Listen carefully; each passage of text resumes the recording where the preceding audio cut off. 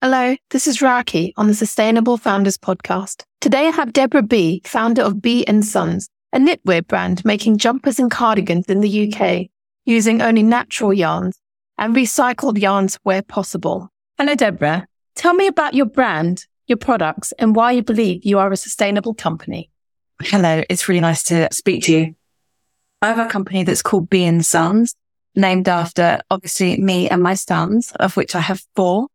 And I would like to sound sustainable. And I think like every sustainable or attempting to be sustainable brand, you almost have a sort of fear that to say that you're responsible and sustainable because you know that you might not be, there might be something you've forgotten about or something might change in the world that makes you realize that you're not as sustainable as you thought you were. So I am as sustainable as I hope I can be. And I care very much that my biggest concern, I think, is that we have an awful lot of old jumpers stuck in the backs of drawers and just sort of hanging out that we don't wear anymore. And my feeling is that those jumpers are currently, when they do get thrown away, are going to landfill or being incinerated. And I think it's a criminal waste of perfectly good fibre that could be recycled. So during lockdown, I started knitting for a friend who wanted me to make a jumper. And I was quite good at making baby jumpers, but I'd never really made big jumpers because they take too long. So I made this jumper, and because of lockdown, I could keep on picking it and doing it again. And I'm picking it because I had no pattern. So I was just making it up as I went along. And I was looking for yarn, and it was really hard to find yarn. And I started to think about recycled yarn and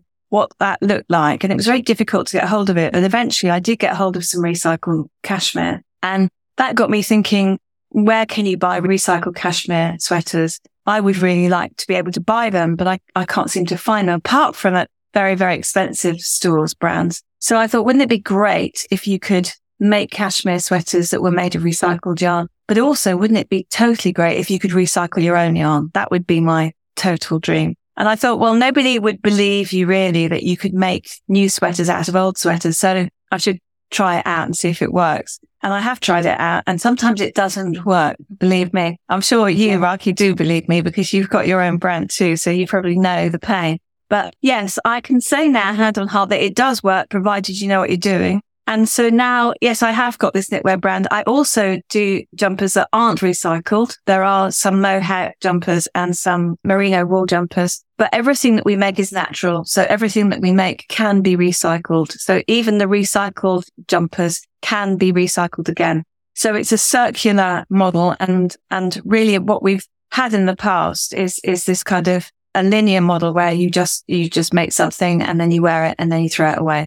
And what I'm interested in is how you can take something from something that's in your wardrobe and can you make it come back again? Because if you could magic it back into a jumper, isn't that genius? So that's really what Bee & Sons is all about. Thank you for sharing your story there, Deborah. And I think I really do sympathize. Sometimes I feel like I've gone through many titles for our brand. I've called us, like at Wild St. London, I've called us sustainable. Currently, I refer to us as a responsible brand. And I feel sometimes there's not a very definite description about what that means. And it can make me feel insecure about how do I refer to it? I don't want to mislead people. Sometimes you find actually you come under more scrutiny and attacks than these really visibly unsustainable brands and products, which I feel is so wholly unfair. But I suppose during the course of these podcasts, I suppose something that comes through is that certifications can give real confidence. And so that is something that I'm always exploring and looking at for our kind of next stage as we progress. Talk to me about your fabrics. I understand you use some recycled fabrics.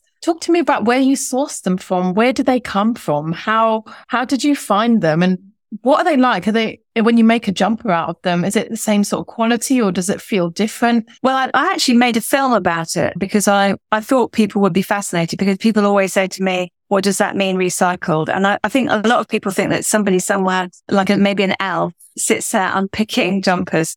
Although actually I have heard of a company that does do that. But that's not how they make recycled cashmere. So I'm actually going to put it on LinkedIn at some point. So watch out for that if you're on LinkedIn. What they do is they get all old sweaters and they separate them into wool or cashmere. They can't do anything. They can do stuff with acrylic sweaters. But mainly that gets used for when you get a delivery van and it's insulated with, like in the back of a delivery bike is insulated with that thick padding. That's quite often made of recycled acrylic. So that's a synthetic. So that's quite a useful thing to do with it if you're going to do something with it. But with wool and cashmere, because the fibers are quite long, it is possible to recycle it and make it and spin it back into a yarn. So the process goes that they separate everything into wool or cashmere. So it's 100% wool, 100% cashmere. And then when they've got that sorted out, they then sort it into colours. So they'll have any possible range of colours. They don't go, just like all nearly reds there, or red, garnet red, scarlet, crimson. They actually do separate it into the different shades of red. And then when they've done that, when they've got enough of a colour, they then take out all of the tags. They take out any trims or zips or buttons and labels. And then they put it into a shredding machine. And the shredding machine will take it from huge pieces of clothing, so a normal size jumper, say, into pieces of jumper that are maybe, I don't know, let's say 20 centimeters square. And that goes into a huge defibering machine, which is really a bit like, it's like a metal drum with pins on it that drags it apart. It tears it apart. And the reason they do that is because that way they retain the fiber. If they kept chopping, you would end up with something that couldn't be spun. So they put it through the defibering machine, and out the other end comes fluff, but it's fluff like fluff that you would get from a sheep. It looks a bit like fleece, I suppose. And then with that, they do exactly what they do with sheep's wool. So they blow it into channels. And then at some point they spin it, and then they add those spinned threads together and spin and spin and spin. And then they end up with a yarn. And then if you wanted chunkier yarn, they would put what's called ends together. So if you wanted a really thick jumper, you might have, say, 11 ends. If you wanted quite a fine jumper, you might have 2 ends or 3 ends. And so what I was amazed at, actually, where they do it best in the world is in this place called Prato, which is just outside Florence. And it's kind of the recycling yarn center of the world. It's a really interesting place because they make lots of clothes there. They don't just make recycled. They do lots of manufacture there for Italy. And it's quite surprising, which I'll come back to, because I was expecting it to be sort of quite artisan, with like people sitting on stools with spinning wheels. But it's actually proper manufacturing, big scale. But I mean, they do sit on the floor. So that was also quite interesting. So you find people in groups sitting on the floor, sorting out, is this really 100% cashmere or not? And the only way to find out, and I couldn't believe my eyes on this bit, was they set fire to it. They set fire to a thread. So they'll pull a thread out, and then they have a lighter and they set fire to it. And if it's a natural fiber, the smoke is white. And if it's a synthetic fiber, the smoke is black. But also the synthetic fiber will melt and become a hard piece of plastic, whereas a natural fiber will just turn into fluff. It will just, become ash. So anyway, that is the sort of the kind of artisan-y bit that then runs out after that. So then once they've got it into piles and it goes through that whole process, they then end up with this massive color palette of loads and loads of different colors, loads and loads of shades, a bit like a Pantone book. It's sort of that many shades. And so then when somebody comes along like me and says, I would like to make something out of your yarn, and I would like it to be coral colored, and I can say, here's my Pantone reference, I want to make this color yarn. What their sort of magicians there do is they have this sort of separate creative lab, and they will take a little bit of yellow and a little bit of pink and a little bit of orange, and then they mix it together, and then they spin that into a yarn, and then they knit that, and then they hand that bit of knitted stuff to you, and then you compare that to your Pantone reference. And usually it's the same. They've just done it straight away because they've got such a keen eye. They know how to mix that exact color. And then once you've approved that, they then go off into this massive, massive factory. And then they take the same quantities, but on a massive scale. And then they then knit you a color. So if you were a big brand and you wanted to make millions of jumpers, that's how you would do it. I, though, am only a very small brand, so I don't get the luxury of that. I choose the colours that they've already made, which I'm fine to do. I think that's okay. I'm sure that when you are very big and successful, then if you want a particular shade, then that's the shade you want. But having had the conversations with these guys at the factory, they were saying, really, it's the wrong starting point, the Pantone colour, saying, I would only take this. I am, Dior. I only want that colour. I think you need to start off with some parameters, really. And if you've got a lot of, I don't know, purple, then do a purple collection. I think we've become so used to being able to go, I could only work with coral. And, having the luxury of being able to choose whatever color you want in the world. I think we sort of need to calm down a bit from that. So, that's how the process works. So currently I am having most of my fiber comes from Prato, and my dream is that one of these days I will have enough fibers to send back to Prato to be able to make my own yarn, or indeed try and make my own yarn in this country, which would be totally dreamy. And I don't think that that's pie in the sky. I think that will happen, but I think it will require an awful lot of investment from business, but also it will require the government to intervene and make it so that brands are responsible for their waste. And I think that will happen eventually, because I think that at the moment, the responsibility for a garment ends for the brand the minute they sell it to you. So you are then responsible for how you dispose of that garment. And I don't think that that is right. I think that the brand should be taking responsibility for their own waste and for our waste as well. So I think you'll find that in France now, they've got extended responsibility on that, extended producers, EPR it's called, so that they're making sure that brands do actually take responsibility for what they're producing. You've touched on so many interesting points there. Firstly, the recycling centre in Prato, I mean, it's very close to where we produce our cashmere scarves, and it is like a Willy Wonka factory. That's exactly what I said. It's totally unimaginable. I didn't realise about how they sorted the sort of the natural fibres from the synthetic fibres, and I didn't realise they did the setting on fire thing. But really, it's incredible, and I'm always curious where they get their recycled products from, because we hear so much of it landing or going into landfill, or not quite ending up in recycling centres. And it's really wonderful to see a facility that can cope with and that is doing it the right way, which is the way that, that you would imagine recycling to be. So that was pretty impressive. I think when you talk about us changing our perspective about, this is the colour I want, to sort of being more creative and saying, okay, this is what I want to capture. And I think it really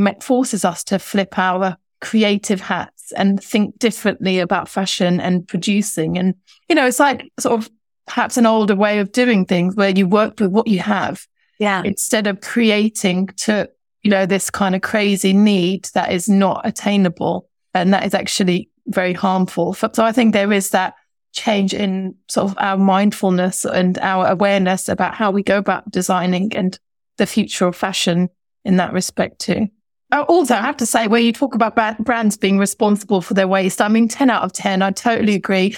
I think it's appalling. And this is from every industry, food and packaging companies. If they had to be responsible for their packaging plastic waste, I think they would have found a solution by now. The fact that they can just push that expensive expense to the expensive cost to the government and to us as sort of, as local citizens, and say, okay, the onus is now on you to fix that problem that we created, I think is appalling. And, just like it's appalling that the onus is on the consumer, not the brand, to be responsible for everything that comes from them. Just this whole way that we're set up, it feels like the wrong people are carrying the burden whilst the other half take away the profits. And that is, a really good point. And when you see that a lot of the recycling projects or the sustainability projects are being paid for by big brands, I mean, this is controversial, but it's really questionable how much those big brands really want to do something about it, because I can think of a number of fast fashion brands who have put their name to big initiatives that's all about responsibility, and yet they continue to incinerate, they continue to send their products to landfill. I don't know if you saw that. There was an interesting article that was on LinkedIn recently where a Swedish newspaper, basically there was one fast fashion brand that did a take back scheme. So you could take back any of the clothes that you bought from them, and they said that they would clean them, they would mend them, and they would then resell them. So this particular Swedish journalist bought 10 items and then took them back. And one of the items still had its labels on. It had never been worn. And they tagged them all. so that they could follow where they went. And they all ended up, not all of them, but nearly all of them ended up in a sorting center in Germany. And they were then sent to Ghana, I think it was. But they certainly all ended up in landfill. So this is a brand that prides itself apparently on, really getting behind the sustainability in textiles cause. And yet they're still sending stuff to landfill. And that's where, when you and I, Raki, are saying that we really want to be careful about what we say. We don't want to use the wrong word. Should we say we're sustainable? Should we say we're responsible? It's because those big brands have co-opted those words and made them meaningless. And you can't just keep coming up with new words. Somebody said to me the other day, oh, recycled's a bit, rehashed now. Maybe you should come up with a different word. When it is recycled, that is what it is. How can I, just because somebody else is saying that their stuff is recycled when it's not really, we are genuinely recycled. We're genuinely doing it properly. The recycling of cashmere requires no goats. No goats were harmed in the making of this cashmere. It requires very little water. It requires very little electricity. It doesn't cause desertification in Mongolia. All of those things are really important, and we're doing the right thing, but we're afraid because the cancel culture could any minute come in and say, well, I got a bag from you and it had plastic in it. I love actually. I never thought of it in that way either, that they've corrupted these words and now those of us who use them correctly feel fearful to use them. Yeah. And you're right. You're absolutely right. And I don't know how we claim it back. And I think that's why people keep trying to find new ways of saying it. Yeah, it's so frustrating because you're like, but it is recycled. No, but it really is recycled. I've seen them making it. But I think it's down to education. And I've got loads of friends who are like, oh, but what is recycled and why is it so expensive? And you're like, if you knew the people sitting on the floor with the lighters sorting it into piles, and then this whole Willy Wonka factory, as you say, which is just amazing, where it's so cleverly magicked into new yarn. It's incredible, but it's not cheap. And I think so much has happened in the last 20 years, I think, even maybe a bit longer than that. So much has happened that has completely turned fashion on its head. I mean, going back a long time, when I was young, I can remember saving up to buy a pair of boots. Now, this is when I was back in my day, you could get a Saturday job when you were 14. So I got a Saturday job when I was 14 working in a shop. And I think I got paid £7 a day. And I wanted a pair of boots, and a pair of boots cost £39. So you can do the math for me because I'm not very good. Me a number of weeks to save up for these boots, and it meant that I couldn't buy anything else. I couldn't buy any records or sweets or anything else because I was really determined to get the Freeman Hardy Willis boots that were leather cowboy boots. Actually, I never really wore them, which is the downside of the story. If you compare now, how much do you get per day now? And do boots cost that much? If you, let's say that you get paid, I don't know, as a Saturday girl, maybe you get £7 an hour, and then maybe you do 10 hours, let's say. So you get £70. So then maybe let's say you save up for, as I was, for 8 weeks. That gives you, what's that equate? £560. Nobody in their right mind is going to go, as a Saturday girl, is going to spend £560 on a pair of boots. They might buy a pair of boots for like 40, let's say, or 50. So it doesn't add up. Back in the day, when you bought something, you were paying the price for it. Whereas now, somebody probably in Nicaragua or somewhere who's having to work for £1 a day, they are the people that are paying for you to get a t-shirt that costs £5. I've put that in a really complicated way, but I don't know if it's understandable. But I actually went to Nicaragua, and I think this is probably what got me going to trying to do recycling and trying to care about textiles. Years and years ago, I went to Nicaragua with Anita Roddick, who was going to visit a children's school that she'd set up on a dump in Managua. And the school was there to help the kids who used to go to the dump to collect bottles. And what was happening was with the money that they got for the bottles, they were buying glue. So that by the time they were 8 or 9, these children were off their heads on glue. But also while we were there, we went to visit an industrial zone where they were making jeans for a supermarket in this country.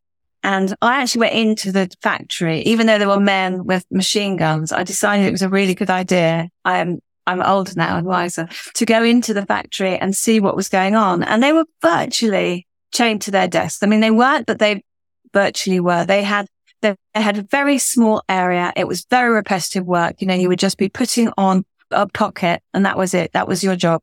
You were the pocket person. And then you put that on. And if you didn't create 50 units in an hour or whatever, then you were in trouble. And if you wanted to go to the toilet, you were in trouble. And there was no union, and these women had children at home who were quite often sick. And it was a terrible situation and really, really morally wrong that for £1 a day, they were producing jeans that were then for sale in a supermarket for £10. Well, you can't make a pair of jeans for £10. Anyone would tell you that. It's not possible. Somebody somewhere will have suffered in order for you to buy a pair of jeans for £10. And we really need people to understand that and be educated better so that as many young people are actually now, and many people, not just young people, we need to be buying secondhand. We need to be going to charity shops. We need to be sharing our clothes with each other, even just saying, listen, I've got this dress I never wear anymore. Would you want it? And, lots of my friends would be very glad, and I would be very glad to have theirs. The whole buying of clothing culture has turned into something that is actually really sinister and really evil. And that makes me sound like I'm trying to turn it into some kind of, I don't know, some weird sinister story. It is true. It is not right. This is not right. It is too unfair on too many people, and we are producing shed loads of clothing that is going to just be worn 3 times and then go to landfill or be incinerated. It is morally wrong. Love that you've talked about that, because a lot of people will say that sustainability is not affordable, or, oh, it's so annoying. Why does everything that's sustainable cost so much? And I think if they realize how much manual intervention it needed, the kind of process that is required in making a garment from start to end, they'd realize what a true cost is for a garment. And then they'd realize that actually this is not an unreasonable price to pay when all the different sort of stages are done correctly. So when your animals are looked after well, when your workers are paid well, this is a fair price of a garment. And the fact that we've been so privileged and so spoiled by exploiting other countries' poor labor laws to get cheap clothes for ourselves. And once people start realizing that, it can be really uncomfortable, and they can try and justify why sustainability still shouldn't be that price. But you really can't get away from the facts. I mean, let's have a look. The UK living wage at the moment is £10.42 an hour.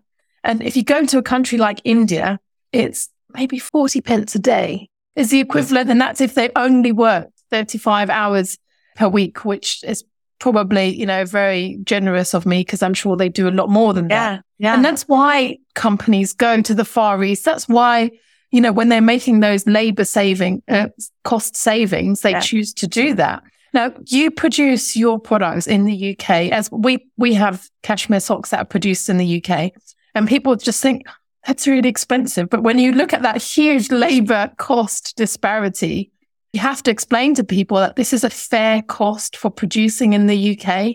Talk to me about why you produce in the UK and what those costs look like for you, and really what you say to those people who say sustainability shouldn't be priced so high. Well, what you're saying is absolutely right. And I have many people contact me from China saying, we could make your jumpers for less. I mean, all the time, every day, there's another Instagram message or something saying, send us your jumper and we could make it for much less. And you know what? They could make it for a lot less. I heard the same, like they would quote me a fraction of the cost of goods. But I just choose not to, because I understand that there is a cost being paid elsewhere. Yeah.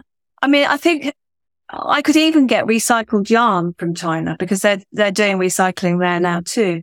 But the thing is that the reason I don't is, number one, I think it's really important to bring work back to the UK. So manufacturing in the UK used to be, it was the pride of Britain that we were making such amazing, our garment industry was brilliant. Now Italy's got an amazing garment industry. Made in Italy means something. Made in Britain used to mean something, and it doesn't anymore. So I think it's important that we remember that.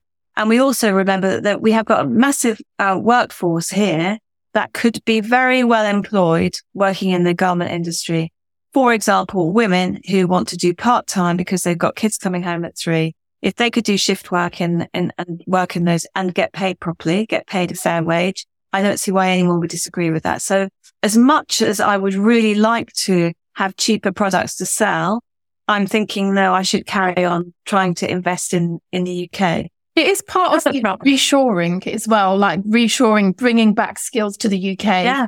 And that's part of building our communities. And I think if we did that, we'd start to get closer to the true cost of making a garment again. We'd start to understand all the different stages and the intricacies of producing a garment. And I think the fact that everything is done so far away from people's eyes, they've become really detached from it. So I think the benefit of reshoring would not only be to the communities, but it would also be to our awareness of how a garment is actually made again, to have appreciation for it. Well, and the other reason that I don't get things made in China is because it's too far away. And so you can't check. Whereas with the factory that I work with in Mansfield, I pop in there all the time. We text each other all the time. I've had 3 text messages while we've been doing this. Cool.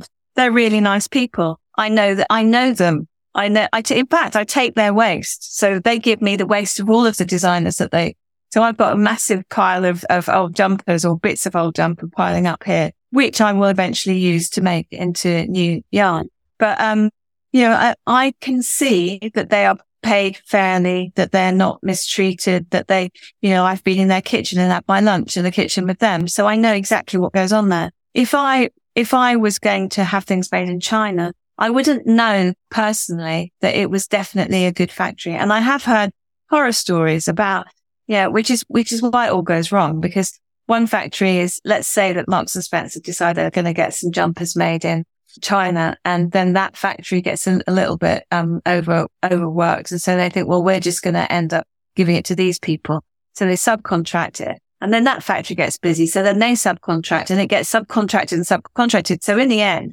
even though Marks and Spencer may have the very best rules in the world for having things made, and they may have got all the checks in place, what they can't do is double check to make sure that it's definitely being made in the factory that they said it was being made in. So there's that problem, but there's also every single part of the production is prone to somebody finding a shortcut. So I did hear this story, and I don't even know if it's true, but it's so funny that it's worth telling you. There was a factory in China where they were making fabric out of bottles. So, this PET stuff, which at one point everyone thought it was the great hope for everybody, that we were all going to be able to just make fabric out of plastic bottles and then it would all be fine. And that let everybody off the hook, like Coca-Cola, because they could just carry on making plastic bottles and we could just turn them into clothes. So this man was having trouble getting feedstock for his factory because there weren't enough plastic bottles coming his way. So the factory owner set up another factory next door to his factory that made the plastic bottles, which were then immediately turned into clothing. It never actually got out. It never actually made it into the world as a bottle, that poor bottle. It just suddenly, so he could say hand on heart that he was using bottles to make fabric, but he actually was cheating. Yeah, that's not the first time on this podcast series I've heard that. It's just incredible. It's really, but there are always people who are more interested in their own financial gain than saving the world. And it does, really, the earth is on fire. This is the truth. This is not hyperbole. This is the absolute honest truth. We have created the most appalling mess, and we have to start really getting serious about what we're going to do about it. And it is frustrating, as you were saying earlier, Rocky, about you think if I do my bit, then maybe somebody somewhere will go, okay, I believe that. I can see what you're doing. I think I trust you. Okay, I'm going to get behind you. And I do that all the time with other people. If I see a brand, a good example of a brand that I think is amazing is Hyatt Jeans. I don't know if you have heard of Hyatt Jeans. I love them. I think they're brilliant. And I've met Dave Hyatt recently, and I said to him, with your jeans, would you use recycled denim? And he was like, well, why not? What's great about him is he brought so much employment back to Cardigan in Wales. And it's a totally brilliant story. The jeans are really expensive. I haven't got any because I did buy some, but my son stole them before I'd even tried them on.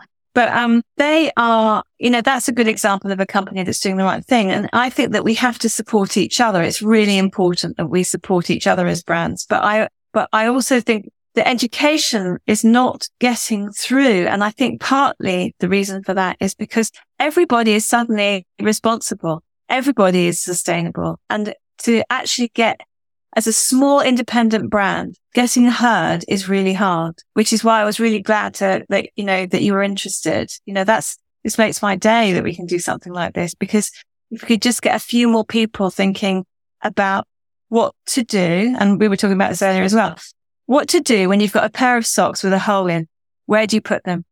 And you know what? It's a real, part of you is thinking, if I just put them in the bin, who's going to know? No one's going to know. I can just put them in the bin and I don't have to think about it ever again. And then that can just go into landfill, and that's it. And then I can just buy a new pair of socks. And the temptation is there to just do that because, who's going to know? Who will know ever that you just put a pair of socks in the bin? And it's the same. Unfortunately, it's the same with everything. With that jumper in the back of your cupboard, I've got jumpers in the back of my cupboard. I've got a cardigan, for example, that my son wore when he was 3 on the beach, that came down to his feet. And it was a short cardigan on me, but on him, it came down to his feet, and the arms were hanging down, and it was cold because it was the end of the day and the sun was just going down, and we'd had an amazing day on the beach, and he wore that cardigan. That cardigan now is full of holes.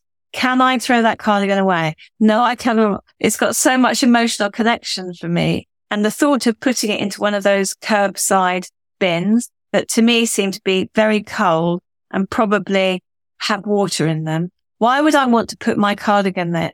I don't want to. But if somebody came along and said, give me your cardigan and I will make it into a new cardigan, I can take this and turn this into something that will help save the world, I would do that. I would give you that cardigan, or I would give me that cardigan if I was doing that. So that's where we're up to. That's what we need. That's where we need to get to. All of the people out there who are currently carefully sorting out their kitchen waste or carefully sorting their garden waste, you need to be sorting your textile waste as well. And we need to, as a country, as a world, we need to think of a better way of getting rid of our textile waste, because incinerating it is criminal, really. And putting it into landfill is purposeless. If we could actually turn it back into yarn again and make it a circular business, then it's some way. It's better than what's going on at the moment. And you do offer this take back service on your sort of jumpers and knits as well. Yeah, we do. And we also do a mending service where I've got one at the moment. Somebody caught their engagement ring on a jumper and it's made a really big hole. So I'm going to try and mend that for them. But it involves an awful lot of pulling all the way up from the bottom. But yes, we do. And actually so far, because we've only recently, got going, we haven't had many sweaters back. I've got some sweaters that I have made during the process of getting a jumper right. So, when you first start knitting something, it doesn't always go right. So I have created some waste, but it's better to create that waste and then recycle it rather than chucking it. I love the way that you've embraced the circularity of fashion down from sort of the threads and the fibers down to the whole product. I think that really captures it's a real halo example of what circularity is about. So well done for that. I think it's impressive, and it's great to have that, to see your business, to have started that, because you're going to be an example and an inspiration to somebody else who's out there thinking of starting their brand or their business. What advice would you give them? Well, don't be surprised when you get things wrong, because, when you're trying to do something different, you will do. If it was just the same as everybody else has done, then you're just going to be the same as everybody else. So don't be afraid to be different and go with your gut, I would say. And don't be afraid when you get it wrong, and don't be don't be devastated when it doesn't quite work out. And I have learned a lot, and I'm, it's quite painful sometimes when you think, oh God, I really messed it up. But you learn from it, and learning is good at any age. And I feel as though, as much as it's been and continues to be a headache, it does, it is a headache. It's not easy, this. You just end up with things just not going quite according to plan. I still haven't been put off. I still think, I still want to do this. And I'm now working with a group of people who we're looking at the feasibility of setting up a recycling plant in the UK. And that's really interesting, because that's, I've proved my point. I've shown that it's possible to make jumpers out of recycled yarn. Every time I go to a meeting with them, I wear one of my jumpers so they can see that it's, still going strong. And we used to recycle in the UK. So there is still some expertise in the UK. There is still some machinery even in the UK. And I'd really like to think that the amount of effort that I've gone to try and help these guys understand what the situation is, and involving academia is, I think, a really interesting way of doing things, because they think differently. Very clever people think differently to the rest of us. And they are really brilliant people, and they ask good questions. So the feasibility of setting up a recycling plant in the UK would mean we would have to break the current structure and start again. And the current structure is full of holes. There are so many things going through the back door, or just, not noticed, or turn a blind eye. And then it's just tragic that if you think of a wool fiber or a cashmere fiber, there's so much more you can do with it. You can recycle cashmere fiber 4 times. So it can go through the recycling process 4 times. If you then start mixing it with virgin fiber, so let's say some of my sweaters are 25% virgin fiber mixed with recycled. All of that can be recycled again. So it's still circular. But by bringing in the virgin fiber, what you're doing is stabilizing the yarn so that it doesn't pill the whole time, which is then, you're then creating something that will not last very long. And that's pointless. So I don't see, some people would disagree. Some people think that it should be 100% recycled. And I do see why people think that. But on the other hand, I think if we can just divert it from landfill, we're winning on one score. So yeah, I think there's lots of things that can happen, that should be happening. And with this group, I think that we stand more chance of being able to break the current system and create a new one as though we were starting from scratch. I think we have to start from scratch because it's a much more complicated ask than you would think. So if we try and work it through. So at the moment, what happens is you take your old clothes, you either put them in the bin, right, landfill. You take them to the charity shop. 40% of the stuff you take to the charity shop gets sold in the shop. 60% doesn't. So 60% is either sent for recycling. Currently, 1% of clothing is recycled into a new yarn again, into something new. So upcycled into something new. The majority of the stuff that goes out the back door of the charity shop ends up in landfill or incineration. Or it goes to, in the UK, or it goes to another country where it may or may not be recycled, but most probably be put in landfill and incineration. So as you know, Rocky, that, the places that are most likely to get this stuff is Ghana.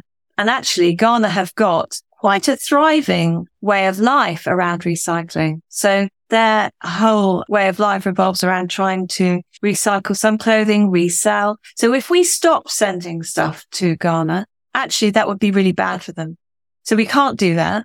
But what we should be doing is not sending them stuff that is totally useless for them. You're not going to need a puffer jacket in Ghana, really. So I'm going to jump in and challenge some of that. There's a wonderful book called Consumed by an author called Aja Barber, and she talks about colonialism and fashion. And when we as a Western world send our secondhand garments to Africa, we suppress their fashion industry and their native culture and designs. So it's really not the positive thing that we might be telling ourselves it is. Now, I wanted to talk a little bit about cashmere and why you've chosen to go with recycled cashmere as a fiber and not the virgin. I appreciate we've talked about sort of the benefits of recycling, but in terms of the fiber quality, talk to me about why you've made the choices you have and how that affects the final product. I think really the whole cashmere industry started to fall over back in the 80s. And I don't know if you remember, you probably weren't born in the 80s. Go on, tell me the truth. But when you could buy a cashmere sweater on the high street, that was the end of how the cashmere industry worked. So before that, what was happening was that mainly Nepal was the biggest supplier of cashmere. And that was good because they knew how to look after goats properly. And the cashmere that they created was really high quality. But then I think that everybody realized that actually everybody wanted to have a cashmere jumper. So they decided that they were going to start. So a bit like has happened in the food industry with supermarkets.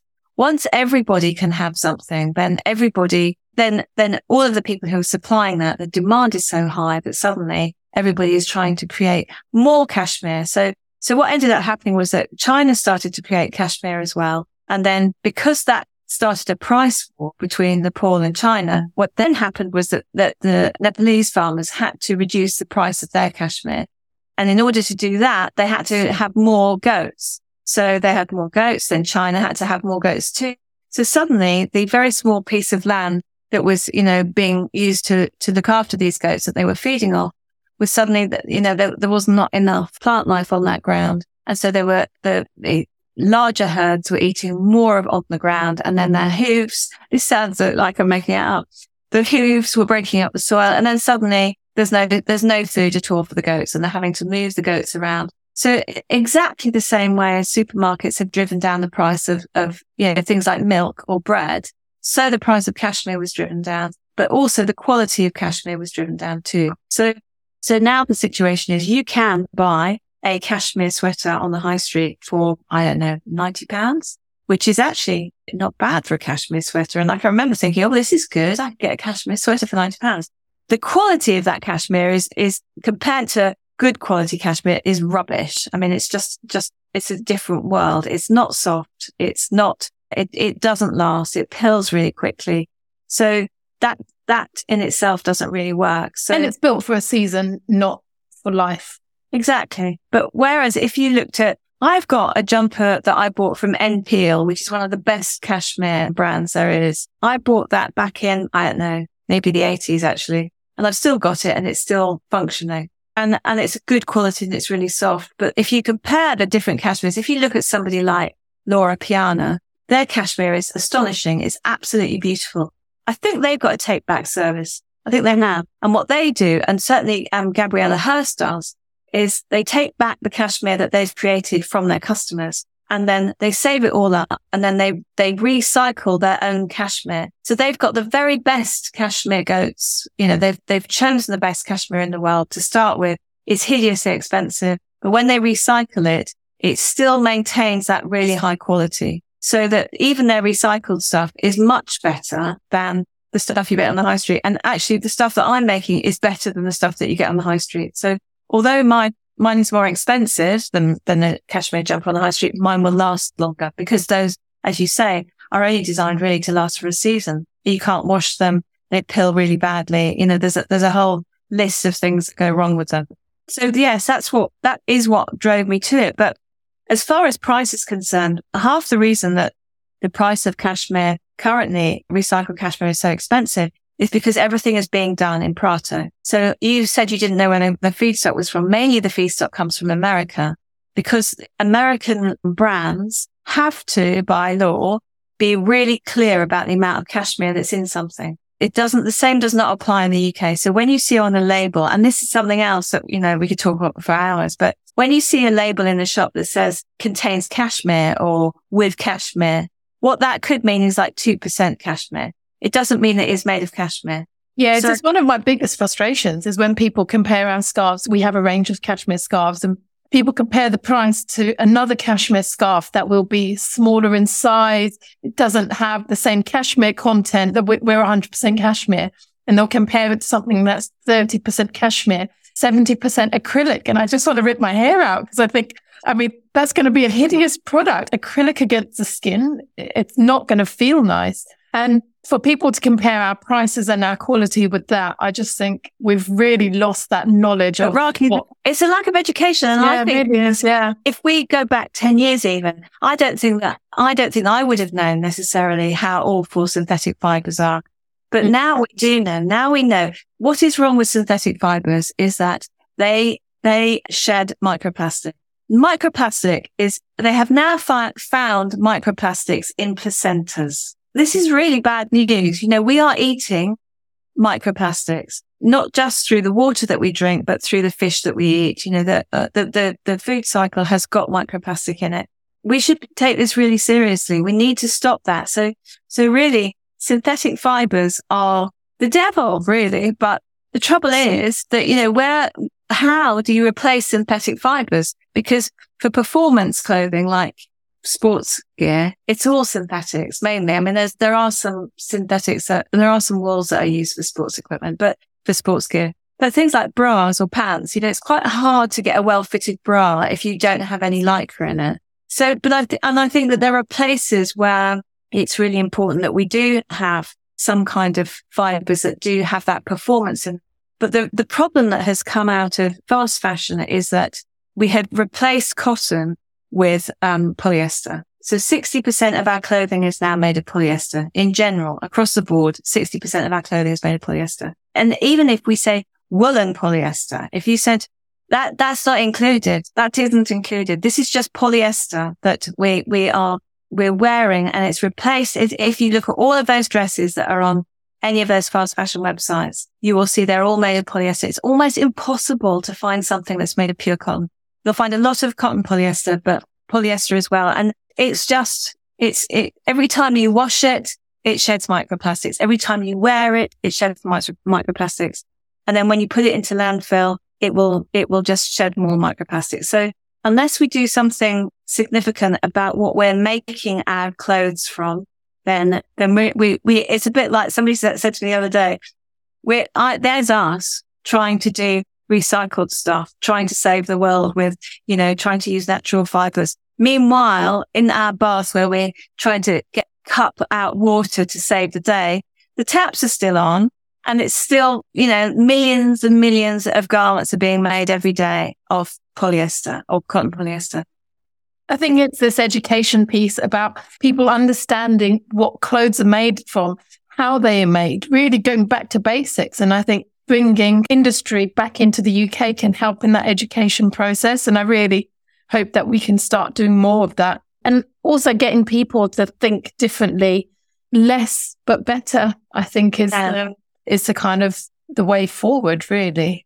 It's funny how, because when you look at the statistics around Gen Z, as it's now known, a lot of kids now are going to secondhand shops, and that's absolutely great. And I have taught in a few unis fashion students. And when you speak to them about all of this, you show them the pictures of women in Ghana, going through clothing, looking for things that they can recycle or things that can be worn. They really get it. They understand that this is, some of the girls that I was talking to were from India, and they knew this area in Ghana, and they were saying, we know that area. And it was like, well, if so you appreciate what's happening here. And, oh yeah, we definitely do. So it was really nice that they'd been there or something. Anyway, then you would find that when they're coming to the lecture and you're about to start talking, they're surrounded in Primark bags. Which bit didn't you hear? You connecting the dots, really. It is.